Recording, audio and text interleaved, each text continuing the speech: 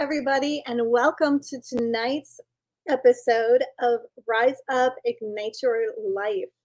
And my name is Krista Fee, and tonight's guest is retired Sergeant Mark DiBono, and he is retired from a 33-year career, and he is co-founder of Protecting the Guardian. So he's going to talk a little bit about his life and his experiences, and he's also going to tell you guys about how he has turned his life into serving others. So if you guys could just give us a nice warm welcome. Hello.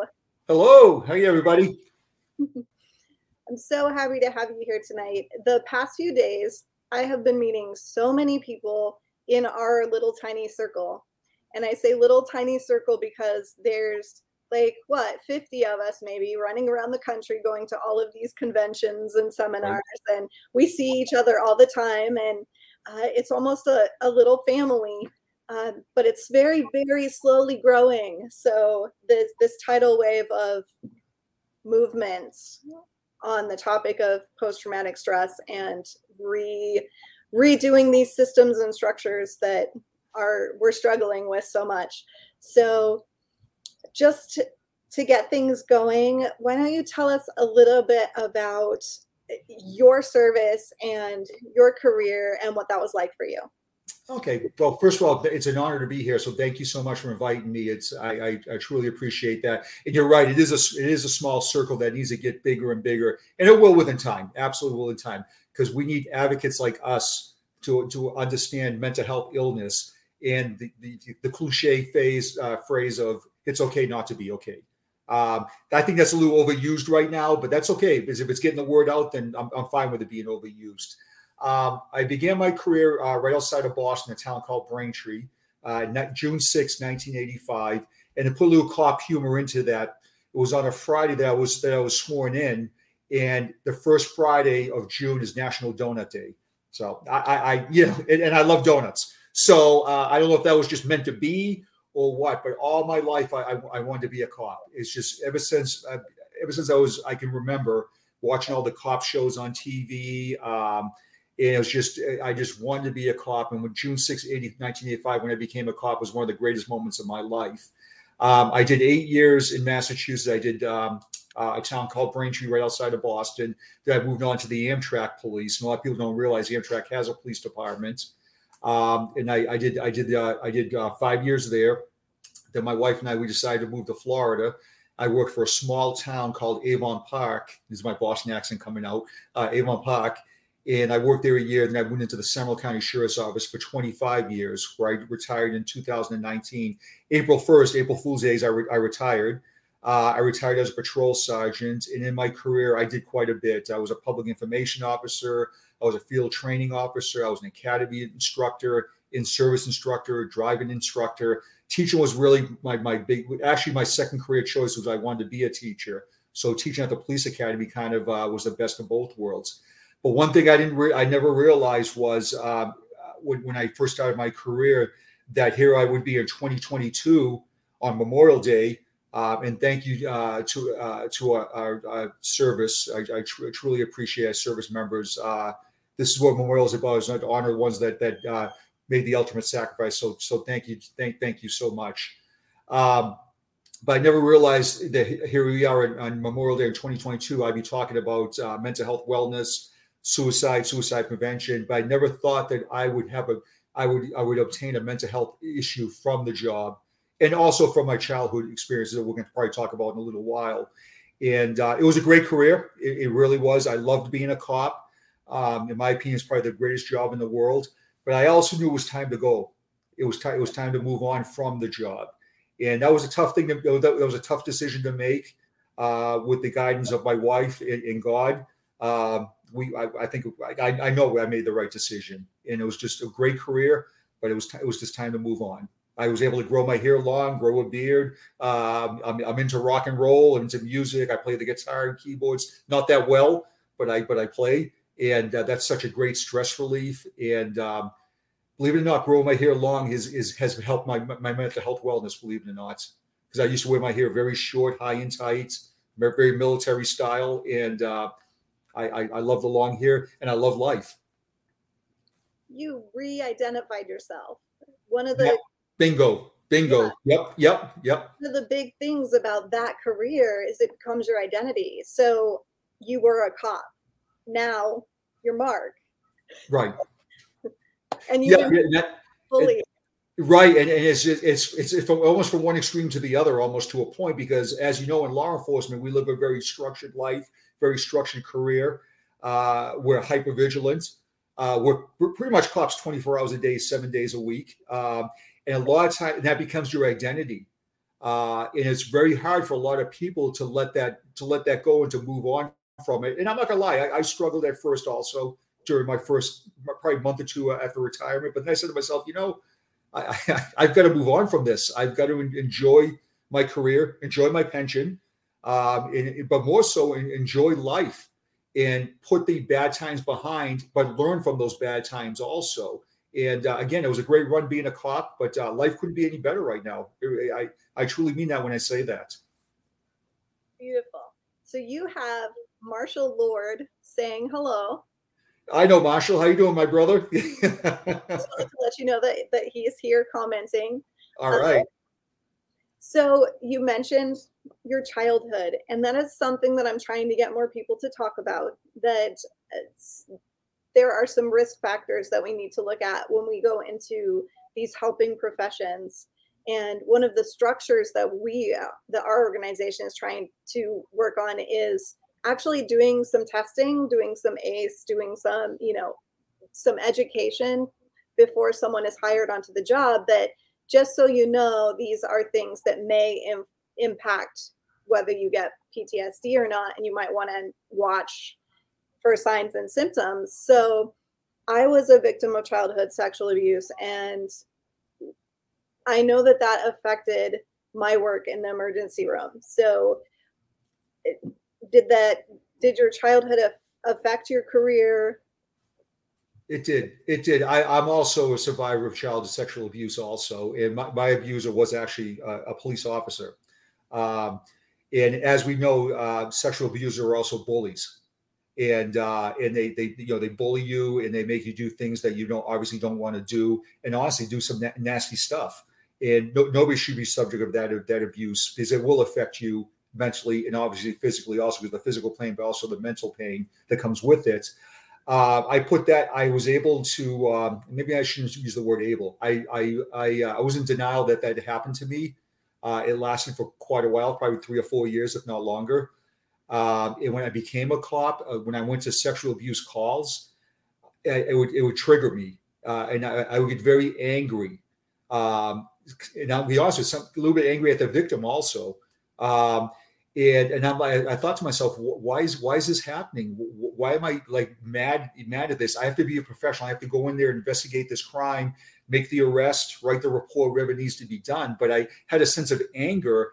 And what I thought was really strange was, and I didn't know this till afterwards, was when I was on the call, I used to get short of breath. I would feel chest pains, and obviously that's a panic attack. And that was very difficult for me to understand that. And then when I through therapy, and I realized that we say, people say you're a victim, but we're survivors of this. We're survivors, and we're warriors. And that's why I want everybody to hear that sexual abuse is uncalled for. It's nasty. It's wrong. But we can move on from it. We can rise up from it and show people, hey, listen, yeah, I understand how you feel. And that's one thing I've always learned when I was a cop, is I never said to anybody, I know how you feel, unless I actually experienced that experience. And I was able to say to victims of sexual abuse that I do understand how you feel. It took a lot to do that. It really did. And that came towards the ender part of my career, where I was able to speak about it and talk about it. And it's a very powerful thing to speak about it and to move on from it and rise up from it. And I think that's something that cops have to understand, that it can happen to anybody. And you know less of a person if it did happen to you or not. So you went through a phase when your logical mind and your emotions weren't totally making sense to you early on in your career because you didn't know where that was coming from. Right. Yeah. Yeah. I knew. I mean, obviously, I knew it happened, but I just pushed it aside because I pushed it aside for several reasons. Number one is we as cops we're supposed to be tough guys, tough girls, and nothing bothers us. We're helpers. We're not helpies.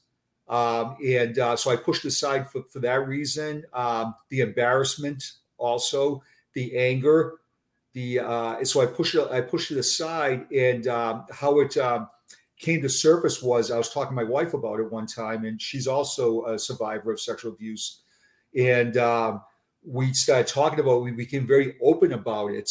We did have conversations in the past about it, but not to the conversation where we're like, okay, let's get better from this, and let's not dwell on this, and let's get better from it. So it was difficult. It was extremely difficult. But I understood that it did happen to me, and I'm not going to go around being pissed off and why me, or anything like that.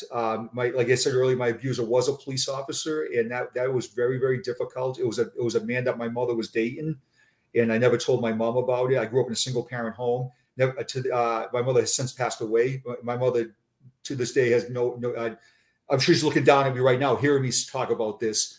But I never told her that because I didn't want to hurt her.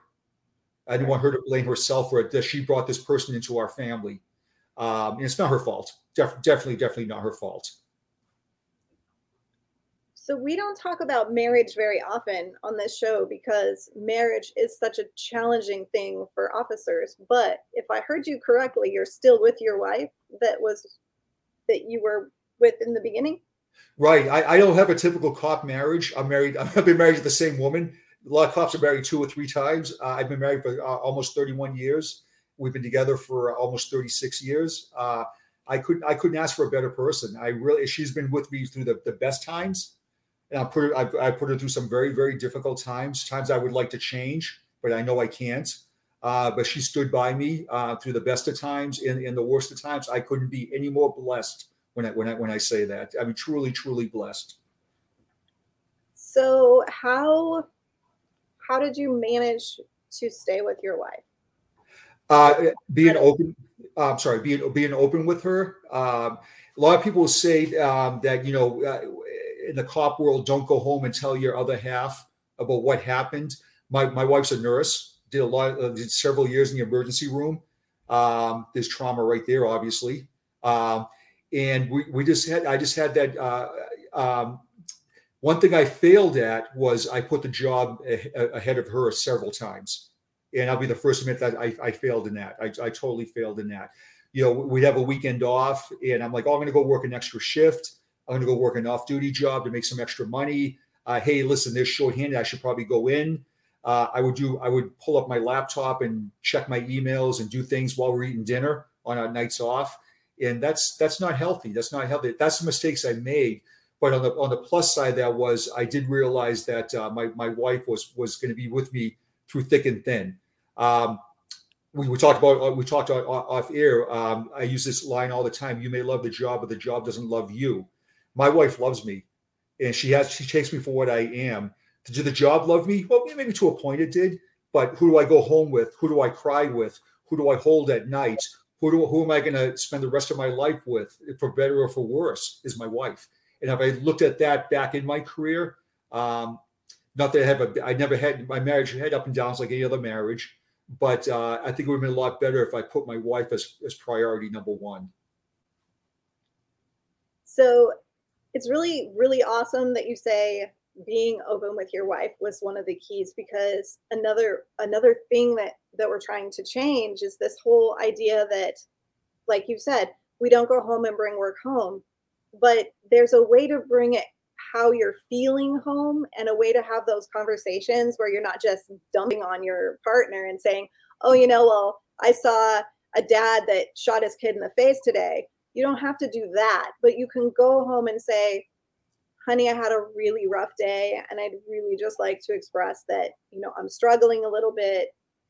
Can we just sit here together? Can we just co-regulate? Can we just share our emotions a little bit. Can you just hold me right now? I just need to know that you're here with me to help me through this.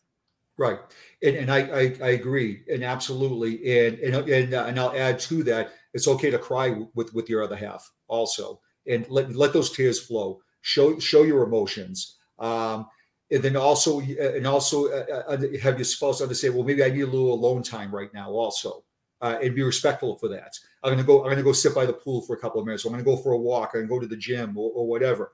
And my wife was she always had my back. I would go home and I would go home from work angry sometimes, angry at the agency, angry at some bosses, angry at the public. And I probably took my frustrations out on her verbally. And that was not fair to her. But one thing my wife is a very, very understanding person and a very calming person. I wish I could control my emotions like she controls hers sometimes. Now I'm sure during time she probably went, are you serious? But go home and talk to your other half and say, listen, I had a really bad day at work today. Oh, this is what I saw. And you're right. Hold me. And let's turn off the TV and let's just talk. Put all the outside influences on hold right now. Your phone can go on vibrate. Your TV can be turned off. And have some alone time. And that's one thing I did with my wife is I was very open with communication. So was she, and that was good. But there was a point where I didn't communicate too well with her. And again, like I said earlier, I'm kind of regretting that. I am regretting that, I should say. I've also noticed the best relationships in the police department seem to be those who happen to have married another first responder because they get it. Yeah, they do. They absolutely do. They understand the traumas of the job. They understand the functions of the job. Absolutely. But sometimes it's not bad to have an outside influence also. I don't want to say they don't understand the job because every other half, every spouse understands the job. Absolutely, they understand the job. I mean, I never spent a day in nursing school, but I seen what my wife went through. I saw the trauma it affected her. And I was always there to support her and for her traumas also. But that first responder relationship, it kind of takes it up a notch a little bit because they truly understand the trauma of the job. And the demands. Yes. On your time, your energy. And it's harder to get it out of your head the second you get home. So there's decompress time. Right. Yeah. Like a lot of people, which I never could do was I worked with a lot of guys and girls that as soon as they got home, they would take a quick shower and they crawl into bed like within a half an hour. My head was still racing, from the and I was on nights by choice. I liked working the night shift, and but I needed time to decompress. Whether it was just put the TV on, listen to some music, or like that. So having a first responder spouse, they can understand the decompression also. So we have Thomas Gillen, I believe that's the last name, says, Mark, thank you for your honesty and your friendship. And then Marshall says, it's reassuring there are success stories. The job cost me 2 marriages. Wow. Well, first of all, Marshall, that's amazing that you say that. That takes a lot to say that. And Tom, wow, we've been friends for, I'm going to show my age, for years and years and years. And Tom is another one that really, really gets mental health wellness. He really gets it. So does Marshall also. 2 guys that really understand that. So you were on the force for a very long span of time. Did you notice any changes over that period of time? Like, is it getting harder to be an officer? Are people starting to be better at supporting the mental health of the police? What did you notice over the course of that 30 years?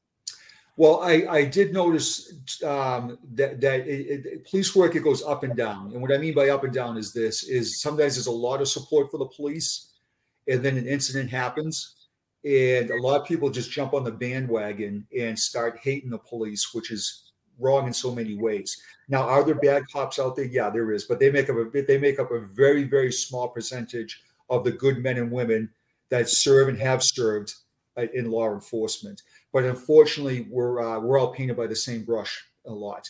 And when you don't have lack of support from the public, lack of support from their own agency, lack of support from coworkers, lack of support from the media, that's very, very difficult to be a cop. It's extremely difficult, and that is all going to affect your mental health wellness one way or another. It's going to affect it to no end. We saw what happened in 2020 with the you want to call them riots, uprisings, whatever you want to call them. Okay, those were very traumatic times for law enforcement. I'm not making any excuses for bad cops. No. I don't support cops that are bullies. I don't support cops that use excessive force. I don't support that that belittle the public. I don't support that. I don't support that at all. But it's very difficult for the good cops to go to work and see what happened around the country, or work for a department that had a major incident, such as the George Floyd incident, or those very, very difficult times, and that does affect your mental health wellness. What I have seen through my career was a lot of departments are jumping on board now with mental health wellness, and that's huge. That's amazing. Back in the day, and I'm sure, Krista, you've heard this expression, quiet practice. There were good times. Don't get me wrong. There were great times. Have a couple of beers behind the police station and BS for a while and get it off your chest. Those were good times. Sure, absolutely, they were great times. But what were they really doing long term? Not much. You're self-medicating pretty much. Now I've seen departments starting with peer support units, with having mental health people on within their departments, which I think is really, really big. That's actually huge. Back in the day, you'd never would have heard of a mental health professional being part of a law enforcement agency for the officers. That was unheard of. So we're progressing. We're not where we should be by any means, but we are progressing. But one thing I have learned in my career was, when it came to suicide, is a lot of departments go in that denial phase. Now that will never happen at my agency, or they look down upon officers that died by suicide, or they have came out and said, "Hey, listen, I'm struggling with it. I'm struggling with this incident that happened the other night, or I'm struggling through the years of being a cop, the cumulative trauma." And but we have got a lot better with it. But again, in my personal opinion, I don't think we're at where we should be at. It's going to be a long and winding road. But we can do this. We really can. I think so too. Absolutely. Yes, definitely.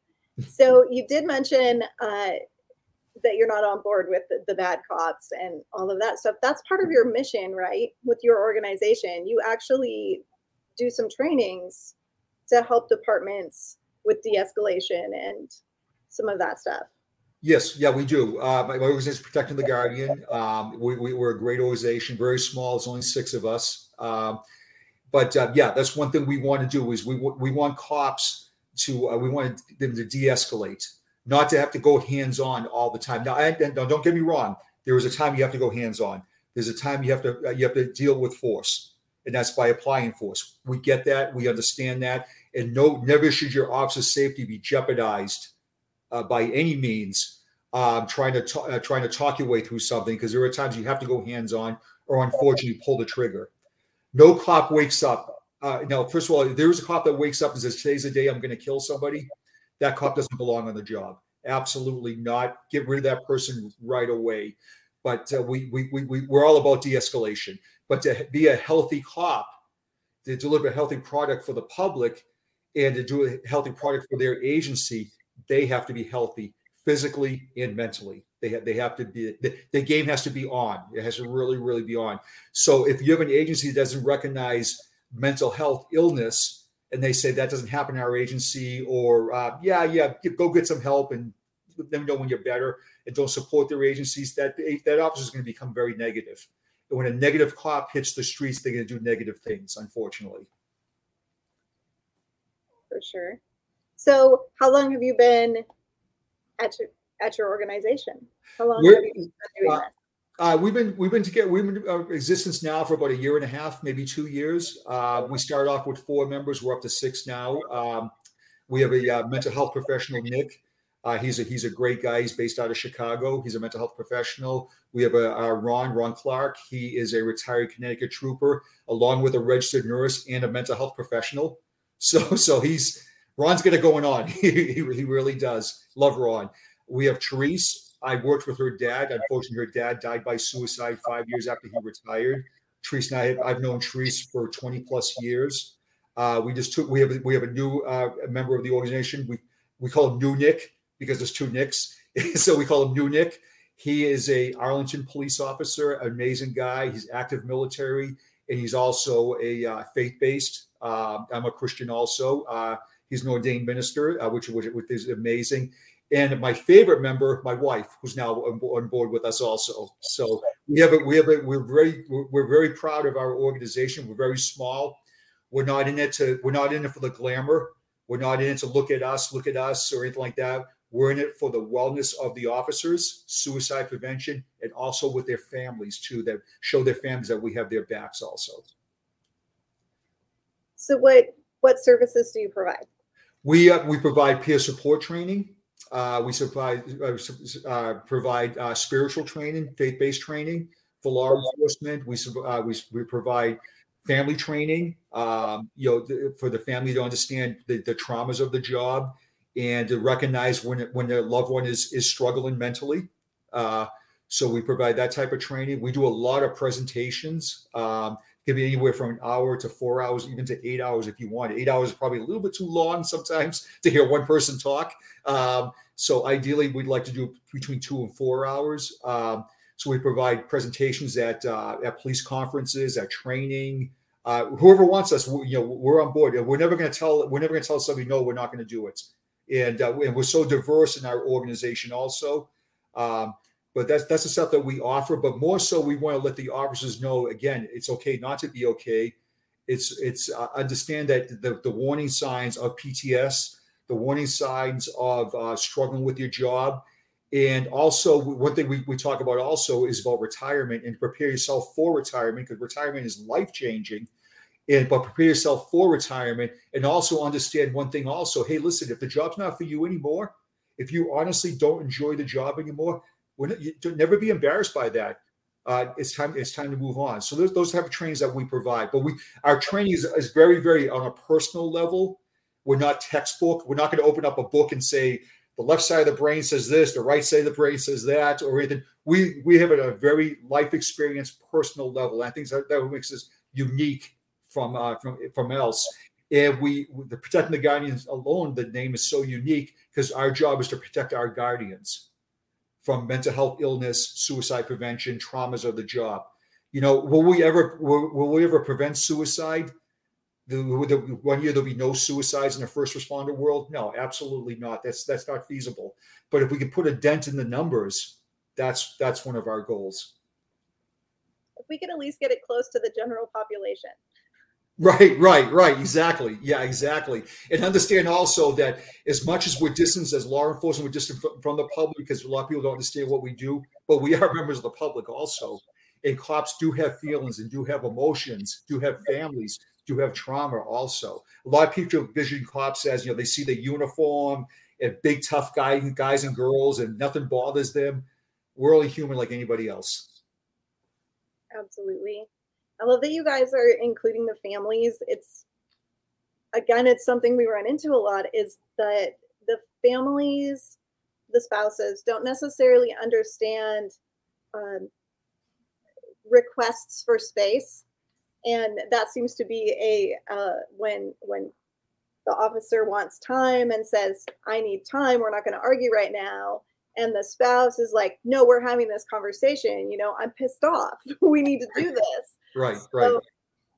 So it's a little different than your everyday relationship, that when someone who has the levels of trauma that first responders do asks for space, it can mean much more than I just need to organize my thoughts. It can literally mean I am having a really hard time controlling my anger right now, and I'm going to lose my shit, literally. And you may be in danger if you don't give me the space I'm asking for. Like, I need time to reflect and connect and get myself together. So we have to set those parameters for safe conversation and safe argument, and make it so that both parties get the most out of the relationship possible. And it's without educating the spouses and children as well, that there are certain signals or certain phrases that we're going to set up. And when they're used, you have to back off. You have to give space because it's essential to your well-being and to your partner's well-being. You nailed it. I don't even know how to follow that up. you literally nailed it. I couldn't say it any better myself, and I agree with you 100%. One thing I did fail with Krista, I'm sorry. One thing I did fail on was when I went through my struggles, is when my wife told me I needed to get help. I said to her, "You're not a cop. You don't understand this." And that, first of all, that was a big mistake that I made, because she was 100% right that I needed to get help. But I thought that she didn't understand the job, even though she was with me ever since I've been a cop. I mean, since 1985, she's been with me. And the whole time she's with me, I've always wore a uniform. And she'll say she understands the traumas of the job. She does, but I never thought that she really understood that because she wasn't a cop. So you nailed that perfectly. You need some alone time. Absolutely. You need time, some cooling off period. And I don't want to lose my shit right now. You said it perfectly. I agree. And not one who usually swears, but sometimes you have to use the words that are appropriate for the time. So absolutely, I agree. I try not to swear. I mean, being Italian from Boston, that's a challenge right there. Yes, I'm sure you watched The Godfather and The Sopranos. You know how we talk. So that's a huge challenge, and God's getting me through it. So, well, you did mention that you are a man of faith. Yes. Has that always been true, or did you come to that later? I came to that later, actually. I came in very late in my career, actually. I always believed in God. Don't get me wrong. I was raised actually a Catholic. Through my later part of my career, towards the last 2 or 3 years, I kind of changed my life around when it came to my faith. I started looking at more of a Christian way of looking at things. I found John 3:16, and I read that verse, and that was absolutely amazing. I'm not downplaying the Catholic religion by any means, but it didn't fit my comfort zone. And I went through a difficult time at work. I was on suspension when I accepted Jesus as my Savior, and but the last couple of years that turned my career around actually quite a bit, because I looked at things a little bit differently also as a Christian. And and my wife's a Christian also. She accepted Jesus also, and we love it. We love it. I never thought in my life I would go to a faith-based concert, because I'm into rock and roll. I love AC/DC and Journey and all that. I love that music. But I also love like Mercy Me, and I go to faith-based concerts all the time, and I rock out at the faith-based concerts, So it's just amazing. But God, and that's another thing also in your wellness plan, is if faith works for you. It doesn't necessarily work for everybody, unfortunately, but have faith and understand that God only gives you so much that you can handle. Now, that sounds a little overwhelming sometimes, and you put your hands, you go, could it get any worse? Well, yes, actually, it could get worse. Yeah, absolutely. And you have to put your belief into faith, and God leads you down a path for a reason. A lot of people find faith when they hit rock bottom. So, I mean, we know that faith is a tool that we use often in recovery. So it gives people something. We need passion and purpose, and you have to have something to believe in. So whether that is yourself, your mission, your future, your faith, everybody needs something to believe in and to be passionate about. So it can be a very solid thing to lean on. Right. And I agree. And when it comes to my faith, I don't ask God why anymore. I used to. Why is this happening to me? Why did this happen? Or not? Now I don't ask God why. I ask for God guidance, that get me through this and show me the path. Now, a lot of times you have to find a path on your own, but God's not leaving you hanging. He's not saying, okay, go walk down that path and I'll see you at the other end. That's not what he's doing. He's guiding you. And sometimes you go, okay, I really don't understand this. But in the long term, it works out really very, very, very well. And I just really, truly believe that I wish I found my faith probably at the start of my career, if not obviously my whole life. But I don't blame God for my misfortunes by any means. Literally, not by any means. And as you know, I've had 2 suicide attempts during my career, and that's rock bottom. that really is rock bottom. And I was pissed off at God. I was so upset with him that how you let this happen to me. And then the message I got from him was, toughen up and let's get through this. And I don't mean toughen up in a bad way. Don't get me wrong when I say that. But we raised as a Catholic, we believe that suicide was damaging our soul, and you're not going to get into heaven. And that's what I believed. And that was a tough pill to swallow also. But I've learned from my suicide attempts when I was active on the job that my childhood trauma and the traumas of the job and I really bothers me to say this, but I was bullied on the job also. I was bullied by bosses because I wasn't a yes man. I didn't tell them what they wanted to hear. I stood up for myself, and I stood up for the people that I led. I was a sergeant for 19 years, and I truly believe I led by example. I wasn't a supervisor; I was a leader, and I worked for several supervisors, but very few leaders. And I'm not gonna. Don't get me wrong. I'm not pushing my blame off on somebody else or anything like that. But I take full responsibility for the stupid things I said and did. And if looking back, I wish I could have probably toned it down a little bit sometimes and not be so rebellious. But I also learned from that also. And it's all about leadership, and it's all about, and God is a leader. So I'm going to ask a really, really personal question, and it's absolutely okay to say, no, we're not going to talk about that. But because you have attempted suicide, in those moments before, those hours before, what was your reasoning? What was your why? Well, it sounds really strange when I say this. I was working for a boss that was a very difficult boss. He was a bully. That's pretty much the only way of wording it. During the course of that time, he would belittle me. He would talk down to me. And one of the things he used to call me, and I want people to really hear this when I say this, is he used to call me precious. He used to call me his precious sergeant. My sexual abuser used to call me his precious little boy. That's a huge trigger right there. That provoked that gave me a lot of anger issues at that point. I mean, extreme anger issues at that point. A lot of times when I looked at that boss, I would think of my abuser right away, because he wore a uniform also, and that was a lot of trauma. So during this course of this time, also, I had a baby die in my arms. I was doing CPR on the baby, 4 months old baby. I could not bring the baby back to life. I was in the emergency room when the baby, when they pronounced the baby dead. That infuriated me. That caused me to have nightmares. Caused me obviously to have PTSD issues. The nightmares were literally brutal. I was having panic attacks. I was a very angry person. Weight gain, alcohol issues, self-medicating. And but most of all, when I looked in the mirror, I saw a person that I never saw before. I saw this very angry, pissed off person, and I didn't like that person. But I'm like, man, that's just the way it is. That's the job. That's the way it is.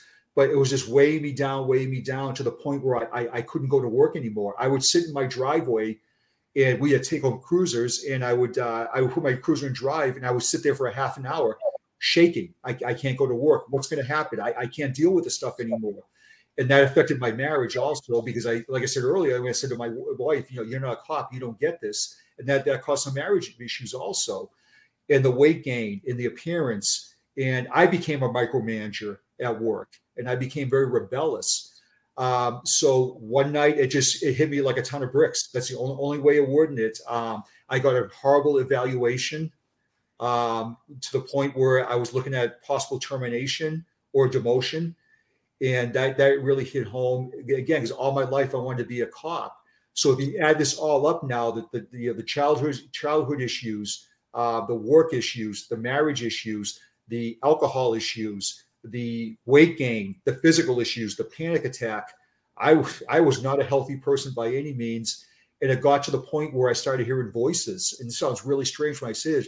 The voices were telling me that I'm worthless, that I'm a POS, that you don't deserve to be on this earth anymore. I felt that people were belittling me, laughing at me. And these are all, so I Googled all these issues, and PTSD came up, and I'm like, I never spent a day in the military. There is absolutely no way. Well, here's the denial factor also that this is happening to me. So I ended up writing a suicide note, a 2-page note. One was to my agency, the first side, and the other side was to my wife. And I literally put the gun in my mouth and was going to squeeze the trigger when I was talked. And then the cop pulled down next to me and talked me down. Thank God he did. He saved my life. Craig McGee. He has since passed away. I love Craig. His nickname was the Whopper. I love the Whopper. And but when I went home that night, I went home early that night. I got the suicide thoughts again. It put the gun back in my mouth the second time. Now I'm going to talk about this for 1 second. The Lord works in mysterious ways. When I had the second suicide attempt on the same night, when I had the gun in my mouth the same night, I was sitting by my pool and I had some music playing, and I put a CD in. For younger people, CD's a round thing that plays music. So I put that in my CD player, and I hit shuffle, and the song that came on was "Even the Nights Are Better," which was my wedding song to my wife. I hit shuffle again. It came the same song again. Hit it the third time. I'm like, okay, this is a little weird, for lack of a better word. And I said, I need to get help. I can't. So I took the gun out of my mouth and I said to myself, the trauma I'm going to leave behind to my wife, to my family. And if I could back up for 1 second also, I called dispatch the night of my suicide attempt and asked who the on-call homicide detective was. And it was a very good friend of mine. So I knew I'd give her trauma and I'd give the guys and girls at work trauma. So I realized that I've got to get help. And I went back to Boston and got help. And it was a tough road. It really was. I came back to work very angry. I came back with a reputation that I had a screw loose. I heard that several times. I will never go into a gun battle with you because I'm afraid that you're not going to react. I was called a coward. And again, I'm not saying this for pity. Not by any means am I saying this for pity, by any means. But that was very tough to deal with. So then I thought to myself on my recovery phase, I had to go find a therapist. I found a therapist. She's a retired cop. Still see her. She's absolutely amazing. I was open to medication, and but more so I was open to get life back on track and get my marriage back on track. And I knew my wife had my back, so I put her back into my life as a resource, if that makes any sense. Definitely. And she was a huge resource to me. She really, really, really was. And there's plenty of times she literally held me while I cried myself to sleep, while I shook, while I had panic attacks. And I'm going to sound a little sexist when I say that, but sometimes the male ego doesn't accept that too well. Men don't cry. We actually do cry. We actually do cry quite a bit, actually. And so I tried to turn it around. I was not successful at first because I spoke very angry and belittled my agency. Then I learned through time that, listen, I'm not the only cop that ever felt like this. Normally, by nature, I'm a funny person. I like to laugh and joke. Let me throw some humor in there. Let me make fun of myself a little bit. And it's turned around 100%. Now my goal is for anybody, not just first responders, not just cops or anybody, for anybody that struggles to, hey, listen, you got this. You really, really have this. But the only way to get healthy mentally is to take it and say, I got to do this for myself and I got to do it for my family. And that was tough to do, but not bragging. I've been pretty successful with it. We've got a couple comments. This one we missed a little bit ago. So you got, I love Nick Greco, great guy. Nick probably wrote that himself. No, Eric wrote that. Okay, Eric, we love Nick also. Marshall Lord says internal bullies can be worse than bad guys on the street. Absolutely. Amen, my brother. Absolutely. Eric S says all of my stress has been from administrative stuff. We hear that a lot, actually. And then Marshall comes back with the general public has no idea how nasty and corrupt admin can be. Marshall's right. And so was the other person. I forgot his name and I apologize. Internal stress is huge. It absolutely is. Now, let me say this. Not all administrators are bad. Please don't take that the way. I'm not here to badmouth administrators or anything like that. I have worked with some great administrators. I've met some great administrators, but I do understand the trauma of when you feel that your agency doesn't support you. And I felt that my agency didn't support me with my endeavors. Now, granted, I didn't do things the way they should have been done. I get that, and I take responsibility for that. But I thought with the brotherhood, the thin blue line, I thought it'd be just a little bit differently than it was. If I was injured physically on the job, that would have been a whole different story. And I'm not taking anything away from our brothers and sisters that have been injured physically. That's traumatic also. But mental health illness takes us to another notch. And when the departments don't support their officers that are struggling, and I've seen that, unfortunately, that's bad. That's really, really bad. So I understand the frustration and the bad blood towards administration, unfortunately. And every organization is so different. It is so very, very different. And some personalities are going to do better in some organizations than others. So the organization that like you might not like might work really well for another personality. So it's always kind of hard. It is. It's twofold. Yeah, I mean, it's almost damned if you do, damned if you don't. And I've worked with people in my they have said, hey, I work for the greatest agency ever. I have zero stress. They support me. More power to you. That is absolutely amazing. And I've talked to other officers who say, listen, I've been screwed royally by my agency. And that sucks. That really sucks. So I've seen both sides of the coin, and it's very difficult. But the bottom line is the brotherhood and the sisterhood. We've got to take care of each other better than we do, much better than we do. Absolutely. Definitely need to stop bullying each other. Right. In our darkest moments. Right. Yeah. You know, who wants to go to work miserable? Yeah. You know, who wants to go into work and say, oh my God, I have to do 12 hours of this BS. And if I do something wrong, my agency's not going to back me. Or instead of looking for something bad, let's look at something good also. And I'm going to give you an example of that, if you don't mind. We started with body cameras. Supervisors had to watch the body cameras and make sure that there was no wrongdoing, which is fine. I get that. But we also should be watching those body cameras for the good doing also. And let's commend our officers that are going above and beyond, or hey, are just doing the right thing for the public and doing the right thing for their agencies. But unfortunately, sometimes the bad outweighs the good sometimes. I miss the good old days when we did the whole management was taught, you always do a sandwich. If you're going to tell them about something bad they did, you have to do something good, then do the bad, then do something good. Right. One thing, you know, Krista, one thing I struggled with is when it came to discipline was I got this line a couple of times. Hey, you didn't do anything wrong, but well, we could probably end that right at you didn't do anything wrong. So, and I understand we're in a different time now and all that, but we have to commend our officers for doing a good job. Absolutely. It may not look like maybe they didn't go above and beyond. They just did their job. But yeah, everybody needs a pat on the back every once in a while. Absolutely. And it's not us against them. That's we should work as a team with the public, the team with our brothers and sisters, and the team with our administration. Now, granted, I get everybody's not going to get along. It's not the Brady Bunch where everybody got along, not by any means. But we should do a little bit better, much better, actually. Well, even society-wide, the us versus them thing that everyone's doing between racial, between religion, between economic status, like literally we've got all these dividing lines.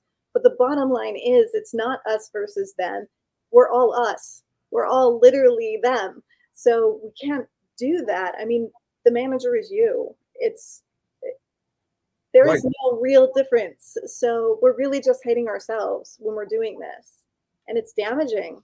It's totally damaging. It's damaging mentally and physically, because as we know, when you're damaged mentally, that leads to physical ailments also. Like I said earlier, weight gain, chest pain, diabetes. These are all things that stress initiates in the physical being of somebody also. Lack of sleep.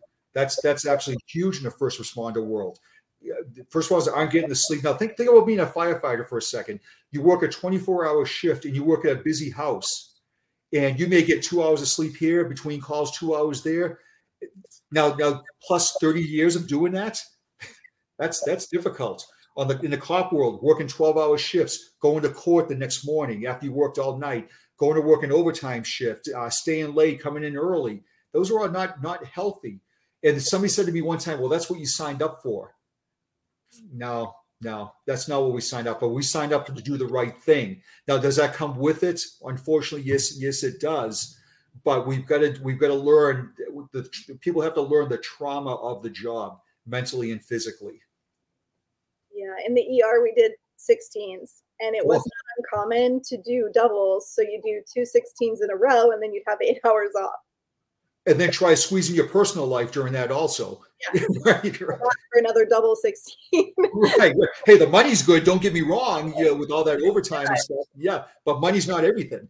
Yeah, but 16 hours working continuously, 16 hours. That's got trauma written all over that, and the fatigue issue that goes with it too. Where I'm sure you had some downtime where you let me sit down for a minute, let me catch my breath, and all of a sudden here comes another patient, and you're like, oh yeah, I don't even have time to have a sip of water. Yeah, that's not good. That's not healthy.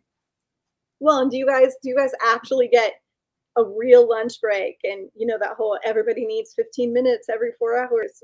It's not part of the job. No, it's just like the ER. The ER, you're not going to go to a restaurant, but you run down to the cafeteria. We'll just use that as an example. You run down the cafeteria, and as you're getting your sandwich, you're getting paged. There's a code in the ER, or there's something going on in the ER. What are you doing? You're dropping whatever you're doing, and you're going back there. As a cop, you go to sit down at a restaurant. Oh, great! Here's that great cheeseburger I've been craving, and all of a sudden you get an emergency call. Well, goodbye cheeseburger, and let's. I'm using a cheeseburger as an example, but no, again, it's not healthy. Then you start eating junk food, and you start going through drive-throughs or whatever. Not healthy by any means. So, what steps did you take? I know you mentioned that you started seeing a therapist, but what things helped you get on track? Well, one of the things was accepting responsibility. That was huge. Understanding that my anger is not going to get me anywhere. If anything, it's going to get me people to dislike me, and I don't want to be disliked. So anger management was huge because I was very on the defensive. I raised my voice quite a bit. I had a lot of WTF moments, so realizing my anger control. But one thing I really realized was there's things in your life that you can't control. You just can't. But all you can do, instead of being part of the problem, here's an idea: be part of the solution of that, and to be a little more open-minded. And to start looking at both sides of the coin instead of one side of the coin, not making it all about you. And one thing in my wellness was being open to medication. If you told me years ago that I'd have to take a sleeping pill to go to sleep, I'm like, no way whatsoever am I going to do that. No. Or I'm going to need a mental health pill to take the edge off, to have me calm down. That was I struggled with that at first. But now I'm very open to medication, absolutely. And through my retirement now, the medication has lessened because there's a lot of stress that's now gone in my life. But what I think was to be a positive person and to realize that not everybody thinks like you. Not everybody has the same beliefs as you, but you don't have to be nasty about it because they don't believe you. Whether you're a Democrat, Republican, or whatever, there's no reason to be nasty to everybody if they don't agree with something that you say. There's no reason at all to be nasty about that. And respect other people's opinions, whether you agree with them or disagree with them. But understand also that the only person that can make you better is you. And you have to learn from your mistakes. Christian, I could write the book on mistakes. Unfortunately. But I look back now and I say, yeah, that was pretty dumb. Or that was probably not the smartest thing to say, or that was not the smartest thing to do. But now I've learned also that I get my energy from my hardships in life. I get my energy from when I was at the worst point in my life that I said I can't go on any further. But then something led me to get help. And now to learn from that and to take my pain that I experienced and make my pain into wellness and to show people that, okay, yeah, we got this. We can get through this. And again, it's really difficult as in law enforcement, really different. We're control freaks. You know, you go to a domestic violence call, you go to a traffic stop. Who's in charge? We are. You know, but sometimes we're not. Unfortunately, we're not in charge of our lives, and we have to understand that shit happens. You know, that's the only way of wording it. I'm not downplaying it by any means. I'm not trying to make light of it or anything like that. But learn from your mistakes and learn to move on. And be honest with you, let the past go a little bit also. That's very difficult. That's extremely difficult, but it can be done. We're going to carry baggage the rest of our lives. Absolutely. There's not a person in this world that's not carrying baggage. But if we dwell on that baggage all the time, we're not going to get any better. You know, give me an example. You go to the airport and your plane's delayed an hour. And I see people going, oh my God, my plane's delayed an hour, on and on and on. You know what I do? I'm like, whatever, you know, whatever. I put my music on, go have a beer, just chill out. I was that person at one time. I can't believe this happened. I can't believe this, but it's not my control. It's totally not in my control. There's nothing I can do. You don't want me flying your plane. You know, that's what the pilots are for. You know, and understand also that when it comes to physical illness, I have some medical issues that I'm not happy about, but I have to take my medication for it. I try to live a healthy lifestyle, mentally and physically, and it can be done. It can be done. But it's extremely difficult.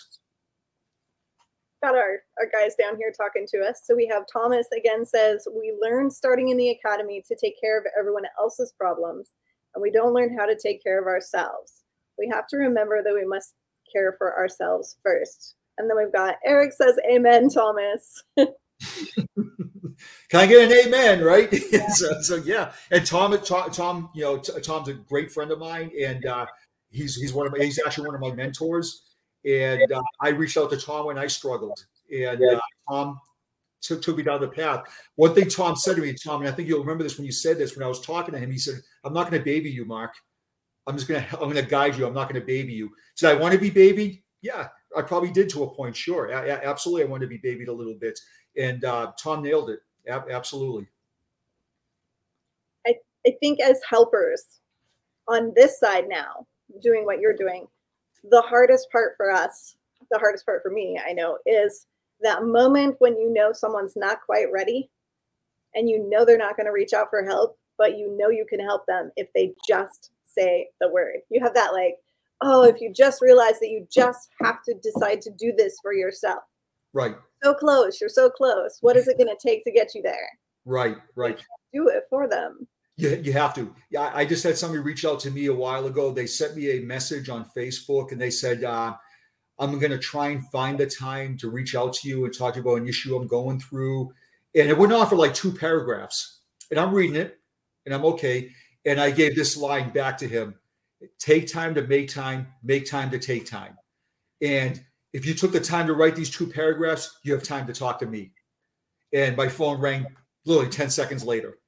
And we had a great conversation. Absolutely. Had great conversation. Self-awareness is huge. Stop making excuses. Stop, no, they don't care, or, poor me, or nobody gets it. Every struggle that you entail in life, somebody else has struggled with that same thing. They have. Now it could be huge in their life, or it could be very minor in their life. Extreme incidents versus minor incidents. But the bottom line is everything that you've experienced in life, somebody else has experienced that also. So me and you, Krista, we have to expand our life experiences to other people and say, yeah, I get this. I really get this. Now, what may work for me may not work for you, or vice versa. And I think you said that earlier. But the common goal is to get on the right path and surround yourself with people that get it, that really get it. Yep. Get that negative people out of your life. Yeah, I was that negative person. I say this all the time in my presentations. You ever drive down the street, you see 2 cop cars parked car to car, and I say, what do you think they're talking about? Oh, they're talking about the robbery at the end of the street. They're talking about this. No, we're pissed off about this. We're pissed off at our bosses. We're pissed off about the money we're making. It's a complete bitch session, for lack of a better word, but don't focus on the negativity, focus on the positivity. There's always a light at the end of the tunnel. There really, really is. I wish I learned that years ago, to be honest with you. And try. That word try, that is the maybe your parents gave you in the 80s. Try always means no. You just don't want to admit to yourself that that's what you mean. Right, right. Yeah. And understand also that, things do bad things happen to good people. They do. They totally do. But you nailed it once again. Try. Let's try. Like the expression goes, work with me, people. Work with me. Yeah, and that's what you got to do. Now, it's not going to happen overnight. Absolutely not. Nobody's going to wave a magic wand and say, okay, now you feel better. Let's move on from that. No, that's not going to happen. But like I said earlier, learn from your mistakes and don't be a victim. And I know that sounds cold to say that, but victims can survive traumatic events. Absolutely, they can. Absolutely. So before we close today, it's been amazing having you here. What is the last thing you want to tell everybody? Okay. Well, first of all, I want to thank you. First of all, thank you so much, and thank you to everybody who's taking the time to watch us. That's truly amazing, and I think it's lessons learned. That's what I want to say. Understand that suicide is not the answer. Okay, suicide is not about dying; it's about stopping the pain. When I put the gun in my mouth that night, both times that night, it was very calming, extremely calming, actually. But that was not the answer. I had to find that strength somewhere. To this day, I still question where I found it sometimes, where I found the strength to get better. And my goal, and everybody that's listening, the goal is through the toughest times, there's going to be a good time. There are truly people that care about you. There really, really is. Think about the trauma that you're going to leave behind if you do decide to die by suicide. Okay, we don't want that. We don't want that at all. It's baby steps in life. Life throws you a curveball. Sometimes you get hit by the pitch. Another example is this. You go up to play baseball. You go up to the bat. The bases are loaded. You want to hit a grand slam. You want that to go over. You want those 4 runs to come in. But guess what? You got hit by the pitch. You took one for the team. That's what you did. Now you're on first base and a run came in. Now what's your goal is to get to second base. So it's okay to hurt. It's okay to cry. It's okay to struggle. That comes with life. But you can't let that obsess you and just sit there and go, poor me, poor me. No, not at all, actually. Move on. Do things in life that make you happy. Giving you an example, my long hair. Like I said earlier, that makes me happy. Music makes me happy. My wife makes me happy. My faith makes me happy. Talking about this makes me extremely happy, actually. This is therapeutic for me. I love doing this. It's such a good feeling. So again, but also learn from other people's mistakes too. And don't be that pissed off person all the time. Please don't. I think that's it. I hope. Thank you so much for being here tonight. It was such a pleasure to get to know you and to hear your story. Can I give a shout out to somebody? I know he's watching. Can I give that to somebody? My buddy Paul. My buddy Paul. He's a first responder also. We've been friends for 40 plus years, and him and his wife introduced me to my wife. My wife and his wife are best friends, and he's my best friend. And he sent me a message. He's going to watch this tonight. Paul, I love you, brother. And all my friends that are watching, I love you guys. I get my strength from you guys. And remember, people, it's okay not to be okay. We got this. We truly got this. Thank you so much. You're very, very welcome. It's been a pleasure. Have a great night. You too. Thank you so much, and God bless. All right, you guys. Don't forget that you can support this podcast if you love what we're doing and you want to keep hearing these stories. There is a button, if you're watching us on Anchor, that says support this podcast. If you want to support our organization, battle2be.org, just hop on over to our website and you can access Mark, or you can get to know more about his organization as well Again, he is co-founder of Protecting the Guardian. And I know how easy he is to find online, so just put that in your Google bar and you'll get right there and you can find out all about what he is up to with his crew. So thank you guys so much for being here tonight, and I'll see you again on Thursday. See you later.